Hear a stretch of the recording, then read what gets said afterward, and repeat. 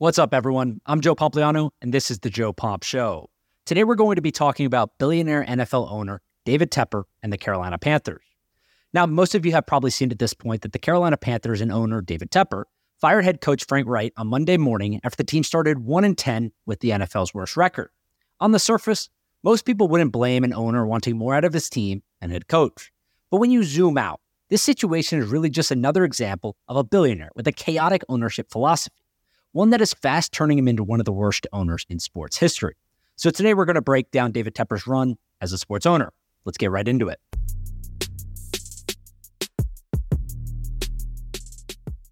When David Tepper bought the Carolina Panthers in 2018, most fans were thrilled.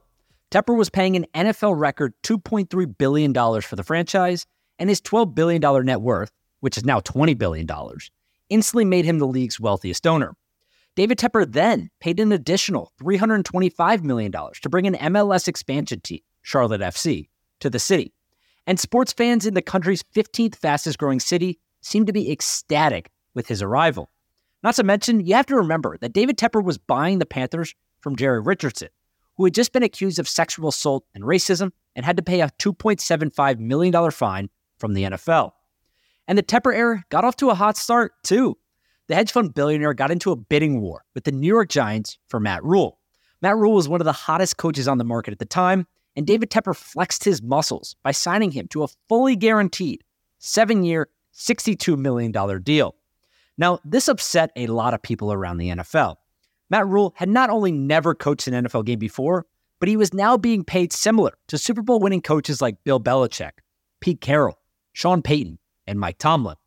But it also showed everyone around the NFL, including fans, that David Tepper was willing to do whatever it took to win. But less than 6 years later, that just simply hasn't happened. The Carolina Panthers are now on their sixth head coach, including interim hires, since David Tepper became team owner in 2018. They are 1-10 this season, again, the worst record in the NFL, and they won't even get the number one overall pick in the draft because they traded that pick to the Chicago Bears last year. It's been an absolute disaster, plain and simple. But David Tepper isn't the first billionaire to fail at sports ownership. And financially speaking, David Tepper hasn't failed at all. Now, for those of you who haven't looked at David Tepper's career before he got into sports, I highly recommend it because it is super fascinating. David Tepper is arguably the greatest hedge fund manager of his generation. David Tepper started his career post-MBA at Goldman Sachs in New York City, and he was named head trader of the high-yield desk within 6 months of joining the firm. 6 months. That literally never happens. And it was solely due to his performance trading distressed debt. Now, David Tepper, the story says that he was passed over for a partner at Goldman Sachs 2 years in a row. So in 1992, he left Goldman Sachs to open up his own hedge fund called Appaloosa Management. Now, this hedge fund, Appaloosa Management, has since become one of the world's best performing hedge funds, earning an average annual return of more than 25% over the last 3 decades. So if you zoom out and you look at the last 3 decades, their average annual return is 25%. Again, simply unheard of. Now, the majority of this money has come from David Tepper's ability and his specialty in distressed debt. For those of you who aren't familiar with his style, it's super aggressive. He focuses on just a few companies at a time, and he specifically looks for companies that are in financial trouble and carry debt. He likes to make huge bets, and he certainly has a little bit of patience to see them carry out over several years. The best example that I can give you is 2 things that he did in his career. Number one is during the 2000 dot-com crash. So in 2001, his hedge fund earned a return of 61% through distressed bond investments that he made through the early 2000s. 61% return in 2001. Obviously incredible. But even better was what he did during the Great Recession from 2007 to 2009. David Tepper essentially bet that the government was going to backstop financial institutions. So he bought up a bunch of the bank stocks and the bank debt and wrote it out for several years. Obviously, the government didn't let these banks fail. They stepped in, and he made billions of dollars. In fact, he made $7 billion, 4 of which went to himself personally. So $7 billion the firm made in total. $3 billion went for outside investors, and $4 billion of that was for him personally. He was one of the highest earning people that entire year. He made a killing while everyone else was suffering. And the craziest part is that David Tepper is currently in the process of transitioning Appaloosa Management from a hedge fund into a family office. He has been returning outside capital for several years now, and most of the remaining $15 billion in assets under management at the hedge fund is now his own personal family money that they've been looking to grow and invest over the last several years. Now, one of the craziest stories I've ever heard about David Tepper is when he bought the Carolina Panthers in 2018, he was living in New Jersey at the time, and he moved his permanent residence to North Carolina to be closer to the team and watch things over, at least initially, right? And this was such a big deal that it was actually talked about on the Senate floor. The idea that his taxes leaving New Jersey and headed to North Carolina was going to put them in a budget deficit and change the entire tax structure of the state. That's how much money he was earning. And the funny part about this story is that when he, over the last 12 months, maybe 18 months, he actually left North Carolina and moved back to New Jersey and established permanent residence back in New Jersey.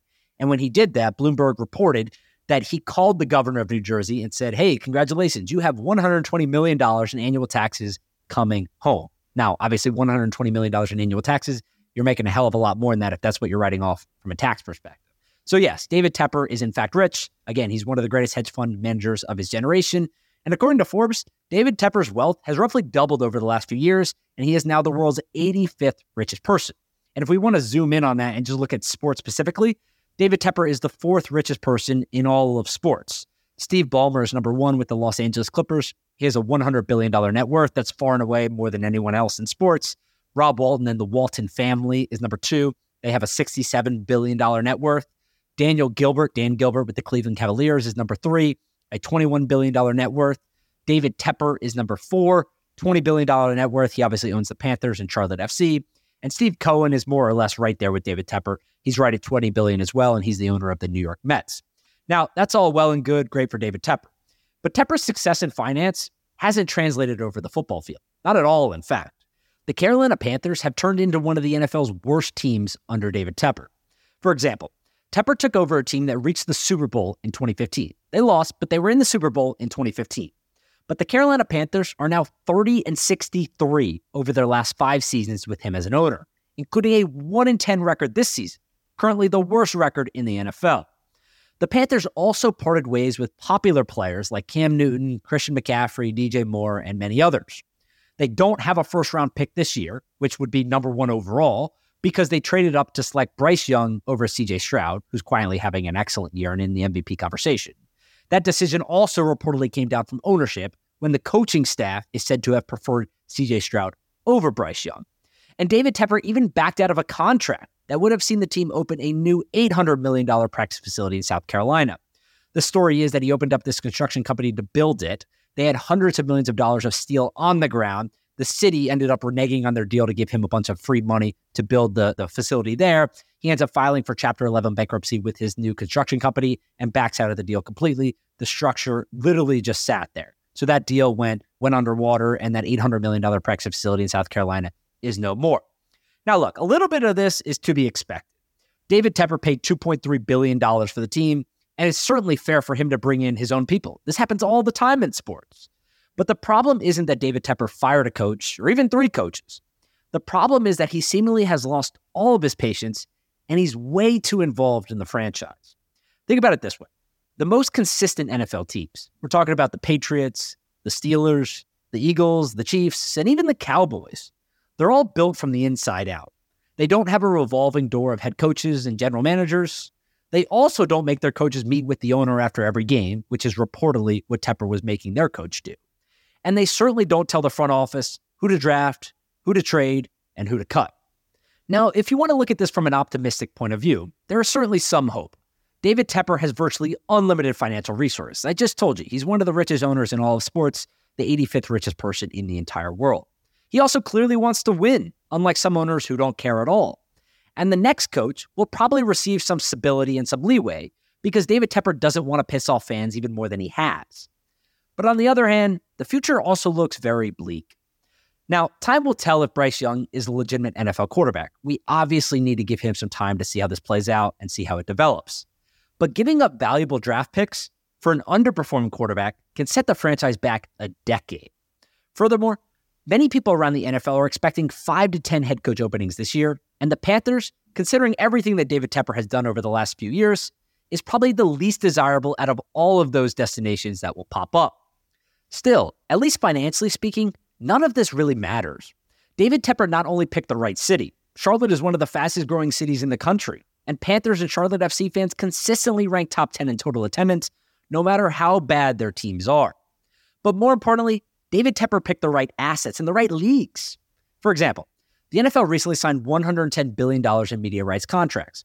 That money gets filtered down to individual teams, and it means valuations will continue to go up even if they lose. Let's look at the numbers. David Tepper purchased the Carolina Panthers for $2.3 billion in 2018. They ranked number 7 in total attendance this year, with an average of 72,580 fans per game. Number 7 in the league. Even though they have the worst record in the NFL, they rank 7th in total attendance. And the franchise is now valued at $4.1 billion. That's a 78% increase over the last 5 years alone. Obviously incredible from a financial standpoint. And Charlotte FC is more of the same. David Tepper paid a record $325 million expansion fee in 2019 to bring an MLS team to Charlotte. That team ranked 2nd in attendance across MLS this year with an average of 36,337 fans per game. They play at the same stadium as the Carolina Panthers, which David Tepper also owns. And that team was once worth $325 million, the expansion fee that he paid. They're now worth $625 million, which is a 92% increase over the last 4 years. Obviously incredible as well. Now look, there were certainly some red flags when David Tepper purchased the Carolina Panthers in 2018. I remember reading 2 stories specifically. One was from New York Magazine where David Tepper told them, and I quote, "Sometimes, if someone is an asshole, like a waiter at a restaurant, I think, I could just buy this place and fire that guy." Now, that obviously doesn't seem very nice, but you take it for what it's worth. And the second story was equally as interesting, we'll call it. NJ.com reported that David Tepper bought the Hamptons house of his former boss at Goldman Sachs from the guy's ex-wife for $43.5 million. David Tepper then tore down the entire house and built another house that was about twice as big as the one that his former boss had on the land. And David Tepper, he certainly wouldn't be the only billionaire to fail at sports ownership. There's other people that I can think of. I mean, think of Dan Snyder. He made a couple $1 billion on his first venture, bought the Washington Redskins at the time, now the Commanders. He made more than $5 billion when he sold that team earlier this year, even though they underperformed dramatically. James Dolan is in the same boat. He inherited the team, but the Knicks and the Rangers are now worth about $10 billion combined with Madison Square Garden and all the other real estate assets that he has, even though, specifically speaking with the Knicks, they have underperformed for a long time. So we'll see what happens over the next few years. I think it's been a rough start for David Tepper initially. Things need to get better. I think he needs to be a little bit more hands-off. The best teams, again, hire the best people and let them do what they have been conditioned their entire life to do. This is what they grew up doing. Whereas David Tepper has succeeded in the finance world. That's what he went to school for. That's what he's practiced his whole life. This is an entirely different ballgame. It's not easy. You can't just throw money at it because we play in a salary cap league. You have to hire the right people. You have to have a long-term view, and you have to let them build the team and stay the hell out of it. So until David Tepper shows a willingness to do that, I think the Carolina Panthers are going to continue to underperform. But it's too early to tell if he's one of the worst owners in sports history, but he is quickly on his way to becoming one of the worst owners in sports history. That's it for today, though. If you enjoyed this episode, I ask that you do 2 things. Number 1, please leave me a 5-star review on Apple or Spotify or wherever you're listening to this podcast. Tell me what you're enjoying and what I can be doing better. And number 2, I recently started a Teams community on Microsoft Teams. It's just sports business fans. It's people that listen to this podcast, read the newsletter, follow me on social media, and we're just sharing articles, talking about current events. So if you're interested in sports business and want to get more hands-on and discuss this stuff day-to-day with other like-minded people, go to the link that is included in the description for this podcast. You can find the link to the chat there. Go in, go join the chat, and I think you'll really enjoy it. Other than that, I hope everyone has a great day, and we'll talk later this week.